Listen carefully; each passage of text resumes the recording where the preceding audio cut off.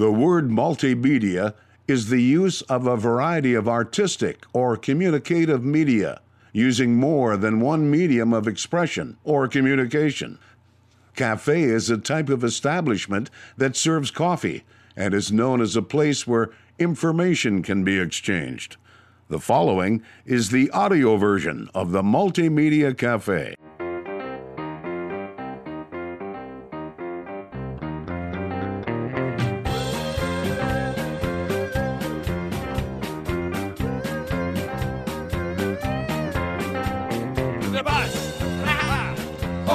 Welcome to the Multimedia Cafe. My name is Jason Spees. Thank you, folks, for pulling up a stool, joining the conversation right here at the Multimedia Cafe, a place where you never know who you're going to run into or what we're going to talk about. We've got a very diverse program in store for you today. Joe Mayer with Bedrock Petroleum Consultants. He's actually talking about the family-friendly cook-off coming to Golden, Colorado. It's the 2019 AADE Denver Fin, Fur, Feather Food Festival. That means you got to have something with a fin, something with a fur, something with a feather. That's what they're cooking September 21st at the Jefferson County Fairgrounds. Golden, of course, is next to Denver and less than an hour from Boulder. This should be a very interesting energy event as they bring in the community into areas that has some energy development, but also some protesting against energy development. So we talk about that with Joe Mayer with Bedrock Petroleum Consultants and the 2019 AADE Denver Fin, Feather, Fur Food Festival happening 21st of September at the Jefferson County Fairgrounds. Plus, Demita Engel with Metcalf Archaeological Consultants explains how archaeology is used in energy development, specifically oil and gas. Talks about the advent of the digital age in archaeology, from drones to automation. Other topics include regulations, tribal laws, emotional and sacred sites as well. Demita Engel with Metcalf Archaeological Consultants. And then Mark Bullock, the man, the myth, the legend, over from England, now in the United States, bringing us some of his green ways down there in the world of energy and oil spill cleanup. Let me tell you, folks, this was not his regular job. He got pulled into this because of his expertise when it comes to in situ and ex situ conservation and cleanup. So Mark Bullock, BMA Biotech, Demita Engel, Metcalf Archaeological Consultants, and Joe Mayer with Bedrock Petroleum Consultants on today's program. And I'll tell you what, I want to find out about this Fin, Feather, Fur Food Festival coming September 21st to the Jefferson County Fairgrounds in Golden, Colorado. This is Joe Mayer. Joe Mayer, Bedrock Petroleum Consultants. One of the reasons we wanted to talk today was because of the Fin, Feather, Fur Food Festival, September 21st at the Jefferson County Fairgrounds. You were promoting this on your social media, and it caught my eye. And the part that really caught my eye is that this is one of those events where you want people to come outside of the energy industry. You want people to invite people that are outside of the industry to come and experience an event. So talk to me a little bit about this event and what goes into it. So this event is, I am the committee chair for, and what it is it's a family-friendly event that we can invite everybody within the industry. We have, but we really, with all of the bad press and all of the media basically latching on to anything negative that has to do with oil and gas, we really wanted to show more of a personal side to the industry. And if anybody comes that is maybe on the fence or really against oil and gas, see that it is a family and it is something that, you know, it's people working and going to make a living. Nobody's trying to pollute the groundwater. Nobody's trying to do these things that we're always accused of. And oil and gas, the industry in Denver and some of the events that we hold in the past and here now recently is really aimed towards oil and gas people getting with oil and gas people, and it's usually adult style events. So this is one that we really like to let everybody know that, I mean, we are going to have pony rides, we're going to have balloon animals, space painting, where it is really a family-friendly event. A lot of great food being cooked. by, like I said, operators and service companies alike. So you kind of get to see the full spectrum of the oil and gas industry here in Denver. And all of the proceeds are going towards either a precious child charity, and at the end of the event, obviously there is a ton of amazing food that's prepared that is left over. All of that food is brought by our security administrator to the VA hospital to brighten the day of some of our vets that might be hurting or not able to leave, and get some really, restaurant quality barbecue and fish dishes and some really good things. So we encourage people to invite their neighbors, invite their friends, and really have anybody out there that wants to really see the industry as people and not just what you see in the news every day. Are you getting good success from people signing up and expressing interest, whether it be sponsors, that sort of thing? If you feel free to mention any of them, or put a plug out there if you're still looking for them. Yeah, we're always looking for new teams.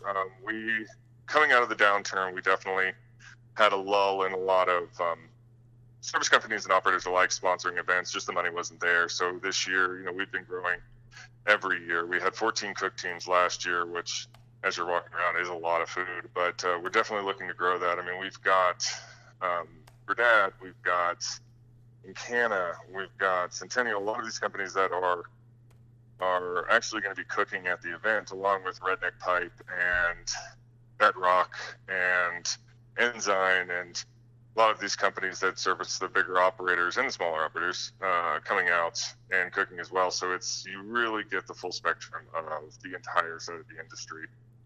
So last year we had about 300 people through the door, and that was everybody from participants to cook teams to people just coming out to the event. And we charge a door fee for people to come in, but it's 16 and under are free, and that really tries to encourage them to just bring the whole family out, because there's not a lot of events where your wife and your 3-year-old can come out and actually enjoy the event, get their face painted, ride a pony, just something where the parents can enjoy it, the kids can enjoy it, and it's a family experience as well as being something supportive of our industry and supportive of some great charities. Do you have any idea what kind of food's going to be made? Oh gosh, as of last year, so the name, as the name implies, it's a competition where you either cook a fin, a fish, a feather, or a fur. So you kind of have, and there's awards for each, and then there's an overall award. So we had everything from ribs to fish tacos to jambalaya to grilled chicken to briskets to pork bellies. It is just a full spectrum of all different food. And a lot of these companies, like Redneck Pipe, will bring guys out of Texas that they bring their 30-foot smoker out and make some of the best ribs I've ever had. And then you've got other companies that are based in Louisiana that will come out with gumbo and boudin and some of these regional foods that you really don't get up here in Denver. So it's really, I can't even explain all the different things, because every year people get so creative trying to win these awards that the food is just a full spectrum and off the charts. I'm fortunate enough to be involved with the Bakken Barbecue. We do a fundraiser for Make-A-Wish. I've been the MC for 5 years now.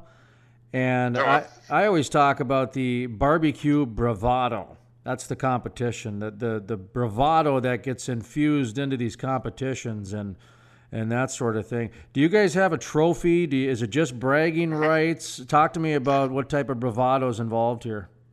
So there is a best fin, a best feather, a best fur, a best drink, because each team does also do kind of a signature drink with their meal.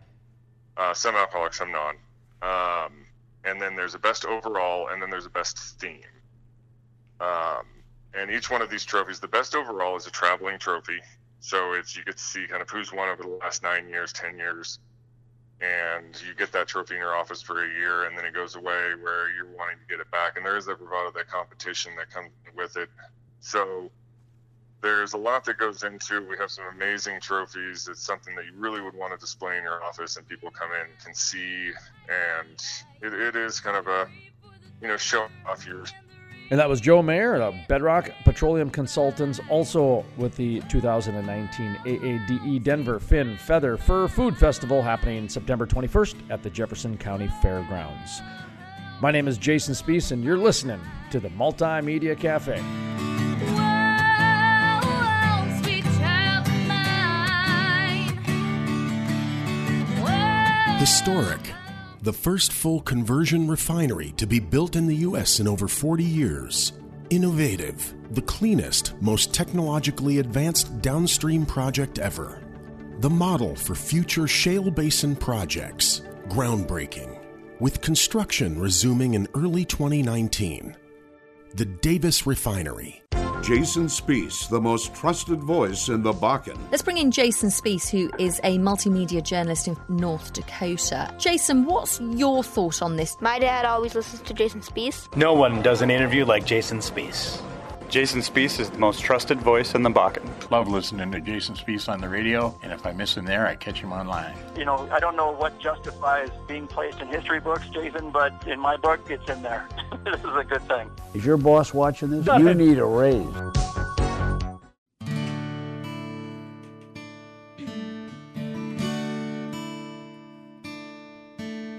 The Salvation Army band played, and the children drank lemonade, and the morning lasted all day. Welcome back to the Multimedia Cafe. My name is Jason Spees. Thank you, folks, for pulling up a stool and joining the conversation right here at the Multimedia Cafe, a place where you never know who you're going to run into or what we're going to talk about.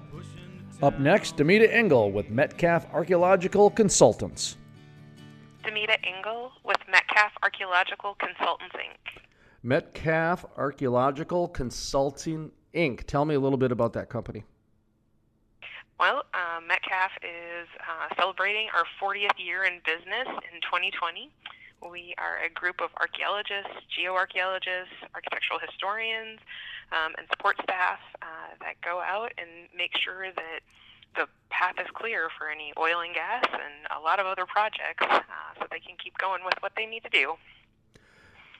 Yeah, that's one thing that people are probably unaware of, the archaeological role involved with energy development. Talk to me a little bit about that in terms of, from a broad, 5,000-foot view, how that came to be in terms of, your know-how, but then also how you got involved in this. Sure.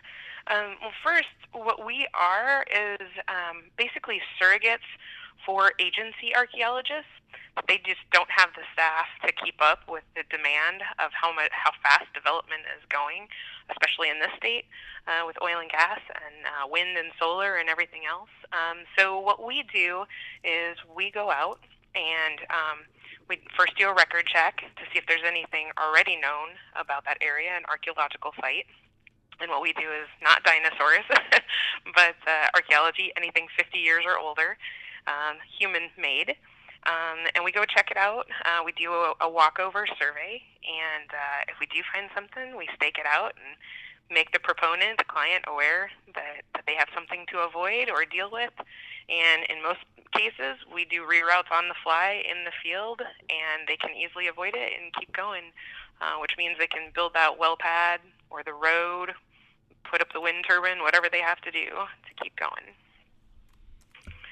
How I got involved in it is, there's two stories there. I got involved in high school, took my first field school, and fell in love. My mom swears that it was when I was 2 years old, smuggling rocks into the house in my diapers, and I just have been in love with all things nature-related outside. So, I've been with Metcalf Archaeology for 15 years now. Started as a project director and worked my way up, and now I'm the general manager. But some days I sneak back outside and take some projects of my own to get away from my desk. Sure. And how long have you been in Bismarck? Or where are you from? Where are you from originally? You said high school and that sort of thing.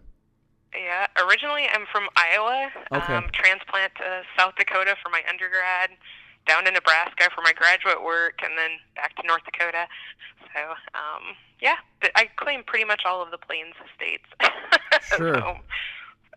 I think a lot of people would probably find it unusual that the energy companies and archaeological companies, work together, coexist together, that sort of thing. From your standpoint, what type of relationship have you seen them have?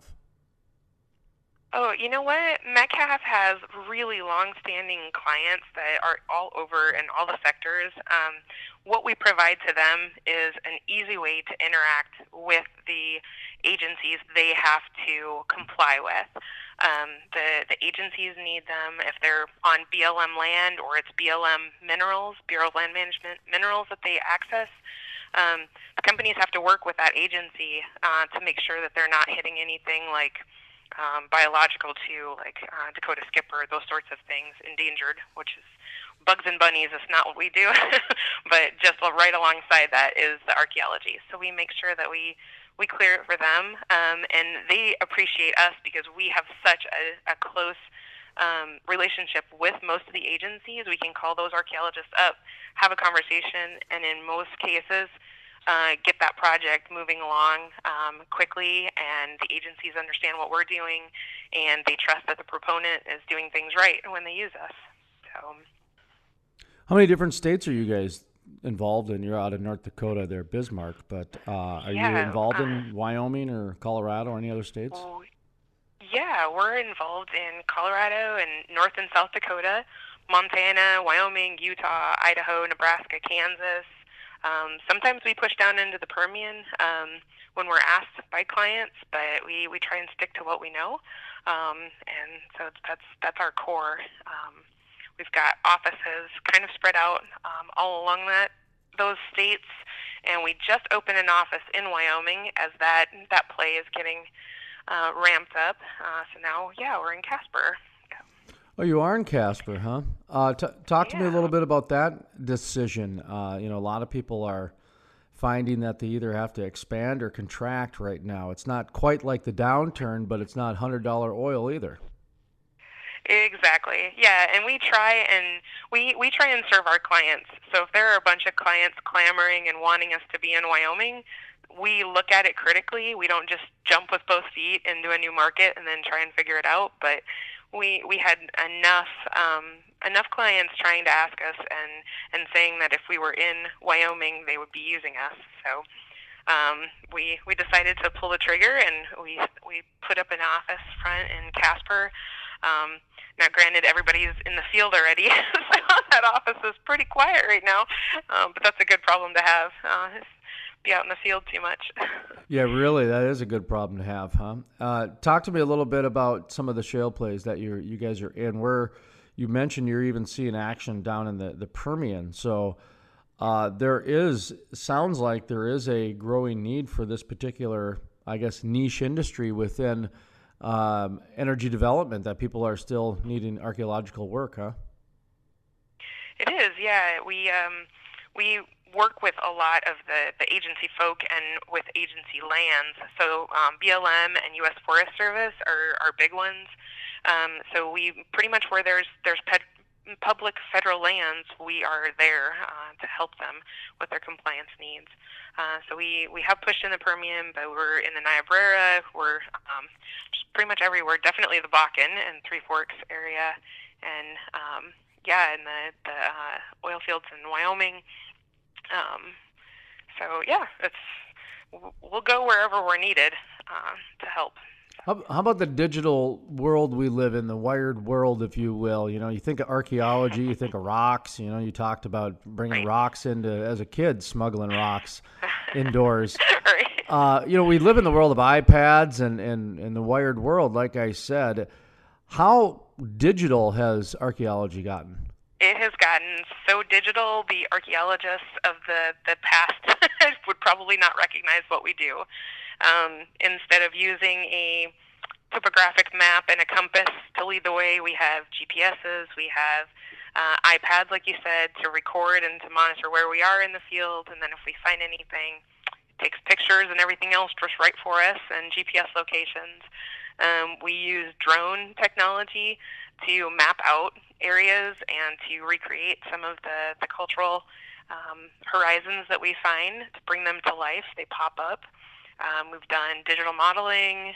We use ArcGIS to render those sorts of maps for us. And our offices, we're basically one big office at Metcalf. We're completely connected with each other.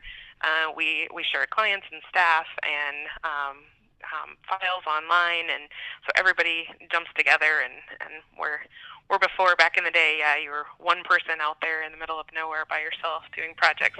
That's not the way it is nowadays. Demita Engel, I'm going to ask you to hold that thought for just a moment or two. We're going to take a brief pause. When we come back, we'll continue the conversation with Demita Engel with Metcalf Archaeological Consultants. My name is Jason Spees, and you're listening to the Multimedia Cafe. If I'm causing a scene, 'cause I'm gonna be me. I'm gonna be me. I'm gonna be me. I'm gonna be me.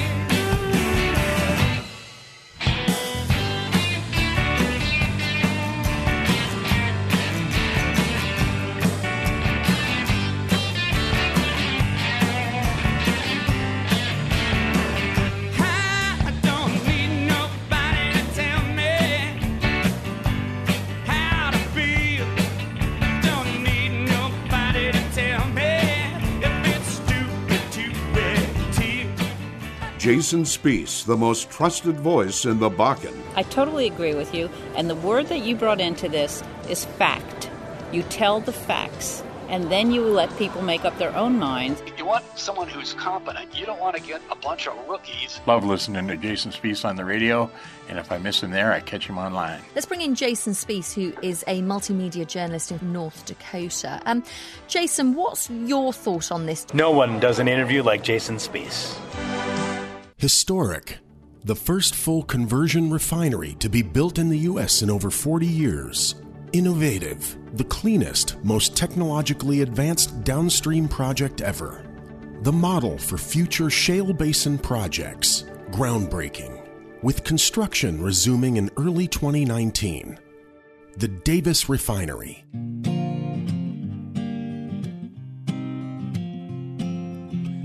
So here's to all of the good thinkers, and here's to the lonely drinker, but don't you know? Welcome back to the Multimedia Cafe. My name is Jason Spees. Thank you, folks, for pulling up a stool and joining the conversation right here at the Multimedia Cafe, a place where you never know who you're going to run into or what we're going to talk about. Well, coming up next, we continue the conversation with Demita Engel with Metcalf Archaeological Consultants. What do you want people to know, kind of as we wind down here on this interview, some things that kind of the takeaway, if you will, people that you want people to know about Metcalf Archaeological Consultants. What are kind of those bullet points that you try to get people to at conferences and whatever dinners and that sort of thing that you guys talk to people? What are those bullet points you guys try to make people remember? Well, we try and remind people that all archaeology is local to someone. We've recorded and shared the results of our analysis of historic oil fields, like the Rangeley Field in Colorado, with industry folk. Oil and gas is in our blood, but we also try and share those results with everyone in the public and make that available to people. A lot of firms that are already doing compliance work, paying us to go out there and survey, don't know that they could easily turn that information into a soundbite for themselves and say, hey, you know what, we did good. We recorded and made sure that we avoided all of the important things out there on the landscape. And with less than 10% of the entire state having been surveyed for archaeological purposes, it's a great opportunity to say that they're including themselves in the archaeological database and making an important difference in making sure that our state knows what we've got for resources, both cultural and natural. So Metcalf is right there and can help out with anything that they need, and we're looking for some more partners. You mentioned the word local to someone. I wrote that down. I like that because, it is. Everything is local to someone. And with the energy industry so focused on local control, I would imagine that, I don't know if it's a piece of marketing that you guys came up with or if that's something, that within the industry that's kind of your nomenclature within the industry, I guess. I don't know. Is that you guys local to someone, or is that something within industry? I would imagine it works really well within the oil and gas industry. It does. I think Craig Lee out of our Montana office coined that phrase, but pretty much, I'm not really sure actually if he picked it up somewhere else, but that's our motto, is that someone's going to care about what we find.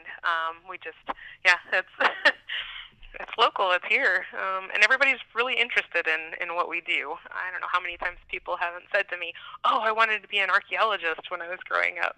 So, well, I would imagine too that this can become pretty emotional for people. I mean, I've talked to some archaeologists in the past, and they've talked about sacred rock circles and burial grounds and that sort of thing. So when you start bringing that into the equation, I would imagine that some emotions can come to surface. It can, and we try and be as respectful as possible, helping the tribes with whatever they would need, and transitioning things. It happens in construction. You find a burial or a sacred item, and we just make sure that we follow the proper procedures of calling the state group that handles those sorts of things, and they contact the tribe, and we're just very respectful and know that that's someone's heritage, that's someone's past, and we know that those emotions are tied to that. So we do what we can to preserve that dignity of those sites and those individuals. Final thoughts, without me framing any question or me do anything like that. I'd like to give guests kind of the final floor that way, or the final thought and the floor, so to speak, so they can either remind us of something, or if they have a good recipe they want to disclose, that's fine too. Or if kind of whatever you want people to leave with. So the floor is yours. Okay. I would just like to remind everybody that our development of this state is not just about oil and gas. It's about bringing in new families and expanding our urban centers so that people want to stay and thrive in this community. And that means new transmission lines to get them electricity, and working on road surveys and everything else. And wind, soil, oil and gas, coal, doesn't matter. We'll survey for it. So we're there for you. And that was Demita Engel with Metcalf Archaeological Consultants. To listen to the full-length interview or to check out other exclusive interviews, visit thecrudelife.com. That's thecrudelife.com. My name is Jason Spees, and this is the MultiMedia Cafe. Historic. The first full conversion refinery to be built in the U.S. in over 40 years. Innovative. The cleanest, most technologically advanced downstream project ever. The model for future shale basin projects. Groundbreaking. With construction resuming in early 2019. The Davis Refinery. Mark Bullock, BMA Biotech. All right, welcome to the program. Thanks for joining us here today. BMA Biotech, start off quickly by letting people know what it is you're doing. So BMA Biotech specialise in a wide range of chemicals for primarily the oil and gas industry, but we also cover the facilities maintenance sector, wastewater treatment, and we're starting to expand into the environmental services industry as well. And what shale plays are you guys in currently? So in the US, we're primarily focused on the Permian and the Eagle Ford, because obviously they're central to us. But we are starting to focus our efforts now on moving up to the Bakken. And also we're looking at moving up to the tar sands in Canada as well, in various areas. That should be pretty exciting. Is that you are seeing that kind of growth, though, because of the new service that you guys are providing? Yeah, I mean, it's not just the new service. What we're now seeing across the industry as a whole is that there's a new way of thinking starting to come about chemicals. The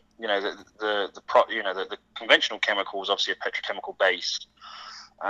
So due to the negative effects that they can have on not just the health and safety of employees, but also the wider environment, as the US and the rest of the world become more environmentally conscious, they're starting to try and phase them out. But there are very few companies like ours that actually do, products which are environmentally friendly and, actually function correctly in their given application.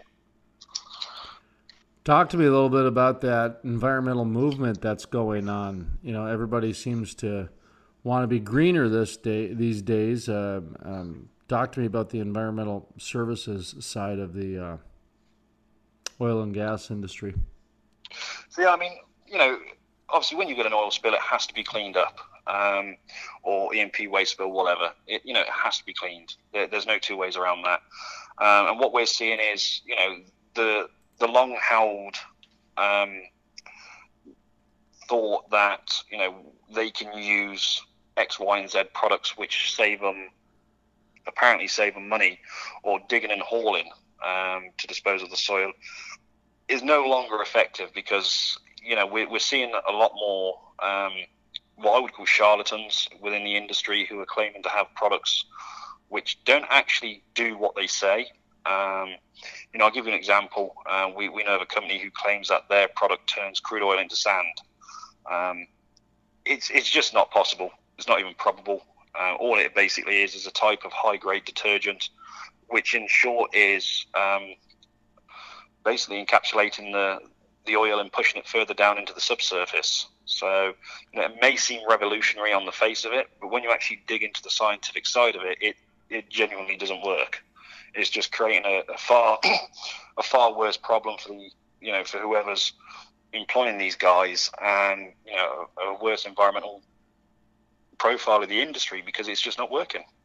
And that's where we come in, because we've seen where our products, you know, we measure our products not only on their performance, but also on how they enrich the environment. So when we make a product, we look at, you know, not just the usability for the client, but also how do we make sure that our products aren't going to have a negative impact. So, you know, if it's a microbial product, you know, and there's a lot of bad PR about microbial products in the industry, because they are temperature tolerant. My name is Jason Spees, and this is the MultiMedia Cafe. And here's to not letting this moment pass. Jason Spees, the most trusted voice in the Bakken. I totally agree with you, and the word that you brought into this is fact. You tell the facts, and then you let people make up their own minds. You want someone who's competent. You don't want to get a bunch of rookies. Love listening to Jason Spees on the radio, and if I miss him there, I catch him online. Let's bring in Jason Spees, who is a multimedia journalist in North Dakota. Jason, what's your thought on this? No one does an interview like Jason Spees. Historic. The first full conversion refinery to be built in the U.S. in over 40 years. Innovative. The cleanest, most technologically advanced downstream project ever. The model for future shale basin projects. Groundbreaking. With construction resuming in early 2019. The Davis Refinery.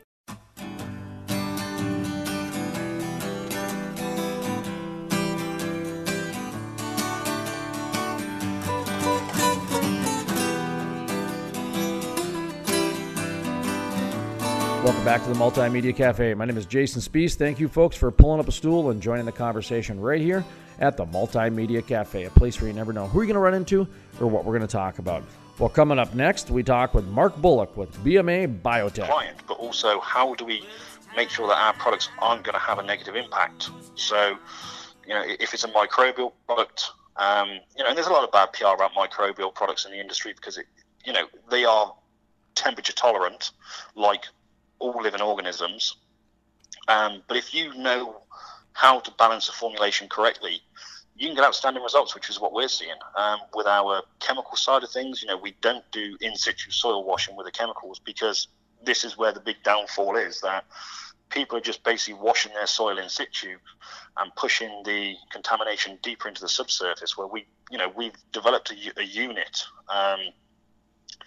that you can wash the soil, pass it through this unit, and it splits off the chemical one way, it separates out the soil to another area of the unit, and then takes out the crude oil or E&P waste to another area.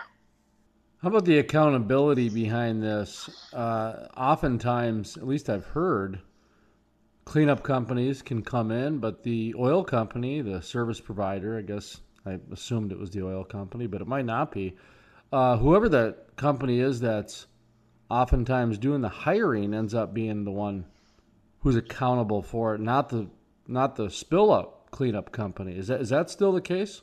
Yeah, that's still across the US. Across the rest of the world as well. It's basically anyone who's caused the spill is liable for what they call cradle to grave. So even if you bring in a spill company that claims to have cleaned it up, and in 3 years' time you suddenly get leaching into a nearby lake, and it can be determined that it actually is the original oil that you had allegedly had cleaned up 3 years previous, you're still liable for that cleanup. So you're not just liable for the cleanup the second time, you're also liable for the environmental impacts you caused on anything around you. So it's, if you do not do it correctly the first time, then you're just leaving yourself open to, or service companies / operators are leaving themselves open to potentially, environmental infringements. What's the biggest trend right now you're seeing in your niche side of it?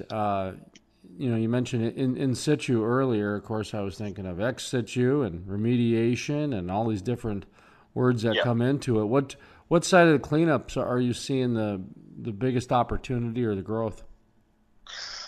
We're seeing the ex situ more because, ex situ basically means that you're removing it from the original site of contamination and pulling it into another area until you can clean it adequately. We do all of our cleanups on site. So there's not actually moving any contaminated soil around anywhere. So that's one of the biggest niches, because again, when you compare that to the dig and haul method, so the dig and haul basically is you bring in a company who will dig up the soil, who will put it into a roll-off box and take it to another facility for disposal. So you have to have a paper train from the point of origin to the point of disposal. And then you will then have to have paperwork to show that it's been disposed of correctly. So again, it all brings in costs and regulatory compliance, which again can be a nightmare in itself. So we're seeing our ex situ on-site treatment making more headway than in situ bioremediation, because again, bioremediation is in itself it's effective in the right temperatures. But again, it's costly in the sense of, the way you treat it. If it's in situ with bioremediation, you've got to drill boreholes, put in shafts with holes in to pump the product down and push it through the one side. It's comparable to fracking, basically, in situ bioremediation. You in a sense, you're fracking the soil with microbes to get the contamination out. In Texas, is this still kind of underneath the Railroad Commission of Texas? Yep, Texas is the Railroad Commission. They do an outstanding job at what they do. So, they're very thorough, the state of Texas, on the railroad side there.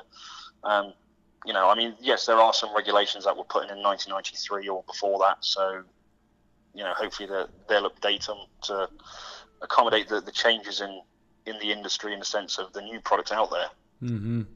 But, okay, so, trying to track some of these different things with the different organizations that are underneath them. I was going to ask you, is it difficult from state to state? I don't know about, different states you're in, but maybe like a New Mexico or a Louisiana or Colorado or anything like that. Are you just still in Texas and just getting interest from other states now, or have you started to get into other states and you're finding that there's bigger challenges? Or well, typically we operate in the state of Texas, but our product has been used on various projects outside of the state of Texas with other companies, or we've gone along and assisted other companies when they've been doing cleanups.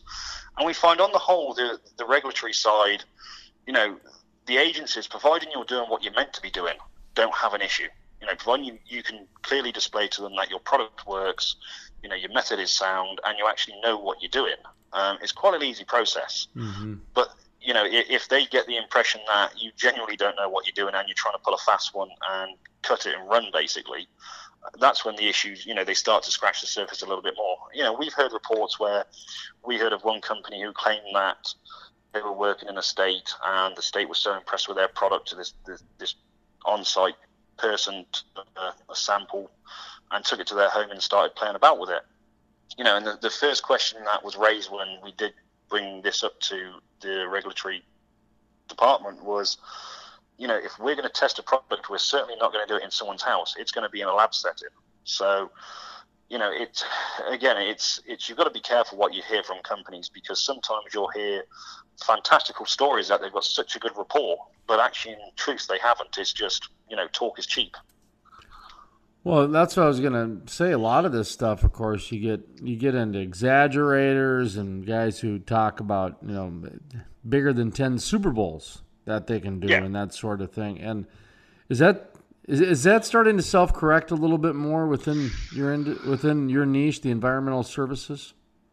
It's yes and no. It's one of those ones where, do you want it fast and cheap, or do you want it, expensive and good?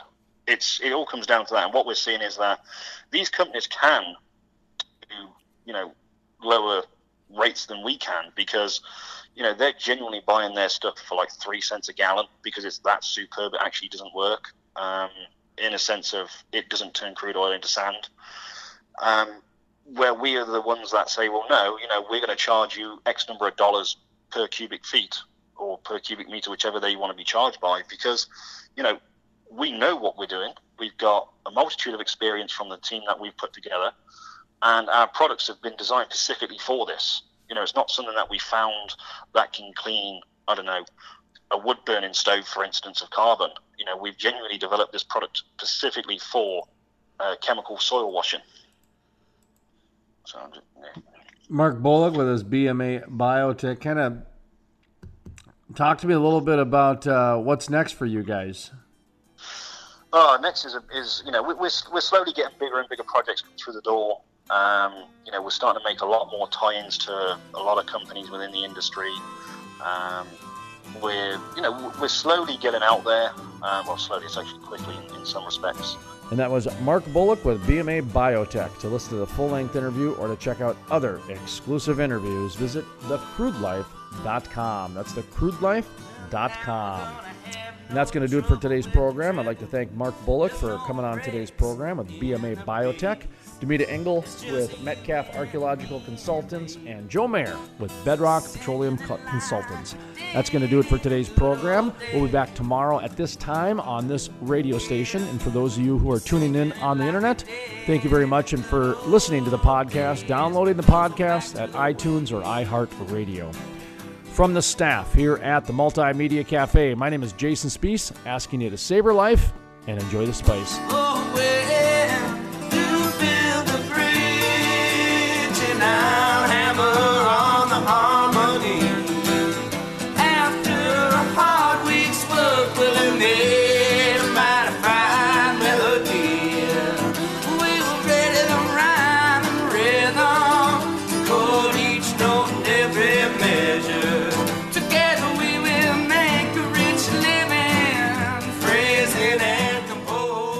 Historic, the first full conversion refinery to be built in the U.S. in over 40 years. Innovative, the cleanest, most technologically advanced downstream project ever. The model for future shale basin projects. Groundbreaking, with construction resuming in early 2019. The Davis Refinery. Jason Spees, the most trusted voice in the Bakken. I totally agree with you, and the word that you brought into this is fact. You tell the facts, and then you let people make up their own minds. You want someone who's competent. You don't want to get a bunch of rookies. Love listening to Jason Spees on the radio, and if I miss him there, I catch him online. Let's bring in Jason Spees, who is a multimedia journalist in North Dakota. Jason, what's your thought on this? No one does an interview like Jason Spees.